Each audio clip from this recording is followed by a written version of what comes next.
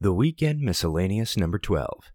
Record Runs, Books on the Climate Crisis, and Brody's Ashes. Written by Blog of Jake, and brought to you by Lissel.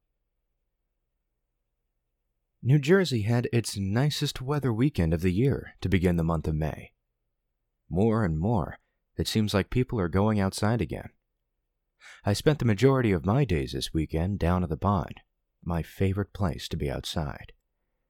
I read a lot about the climate while enjoying its present state.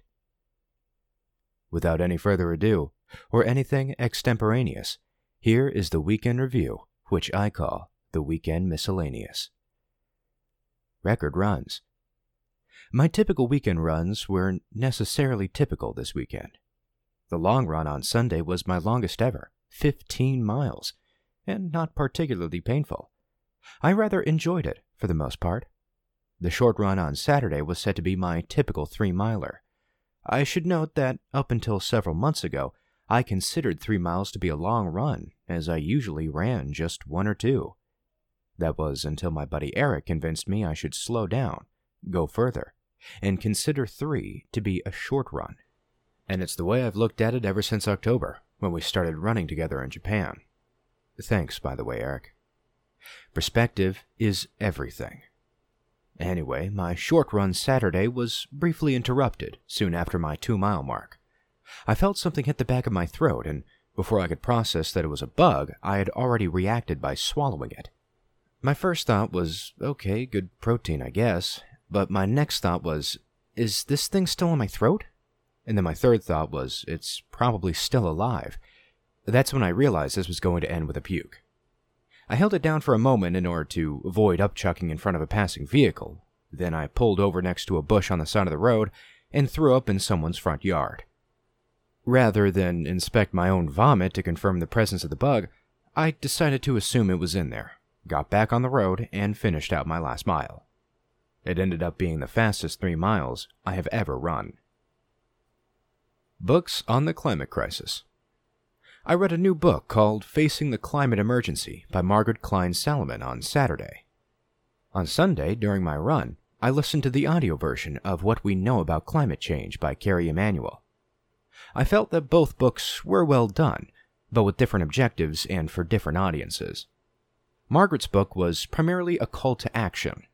As a former psychologist, she urges her readers to face the truth of the climate crisis, welcome the fear and negative feelings that come with it, and choose to confront those feelings directly, instead of pushing them away or escaping them. She closes the book by suggesting a multitude of ways by which people can and should join the climate emergency movement. In an evidently different approach, Carrie's book sought to provide a clear and straightforward summary of the facts.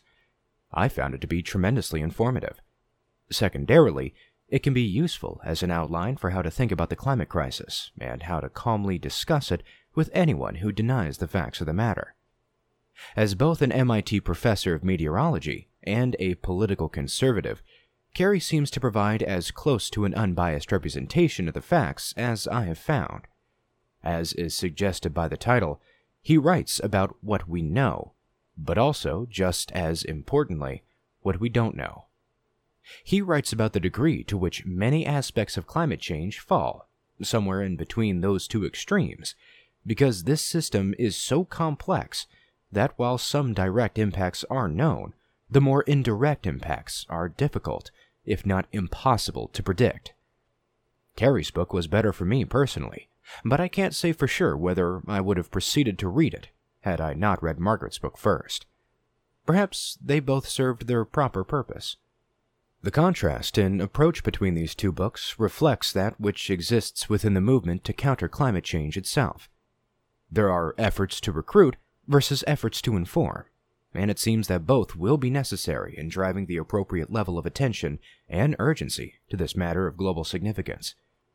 I plan to continue spending a good deal of time reading and writing about this issue, which it seems will inevitably define the development of the future in our lifetimes, and, if left unresolved, in the lifetimes of our children, and theirs to follow. Brody's Ashes. I'm not sure whether I've mentioned my old dog on the blog before. His name was Brody. Brody was a Wheaton Terrier. He passed away last summer at the old age of 16. He wouldn't so much as sit or stay unless a treat was involved, but I am biased to say that he was in fact a good boy. We took his ashes and spread them outside in the field where he used to bark at our neighbor's horses. He once broke through the electric fence and got over to where the horses were to chase one of them around, as he had been barking to do so for years. I must have been in middle school at the time. When I heard a frenzy of yelling outside, I ran upstairs from the basement. I got outside just in time to see Brody hanging onto the running horse's tail. He promptly received the full horsepower of the kick in the head. Brody was bleeding out of his mouth, and we feared the kick might kill him. But my parents brought him to the animal hospital, and he turned out to be just fine. The place where Brody most loved to bark and rebel against calls for him to come back in the house seemed to be the most fitting place for his ashes. We spread them in the field, and they flew away in the wind. It was nice. Everyone spread some with a bag, and I took a pinch and threw it too, and rubbed the dust between my fingers. I washed them off with water. Brody's ashes were free. Enjoy this article? Be sure to share it with your friends.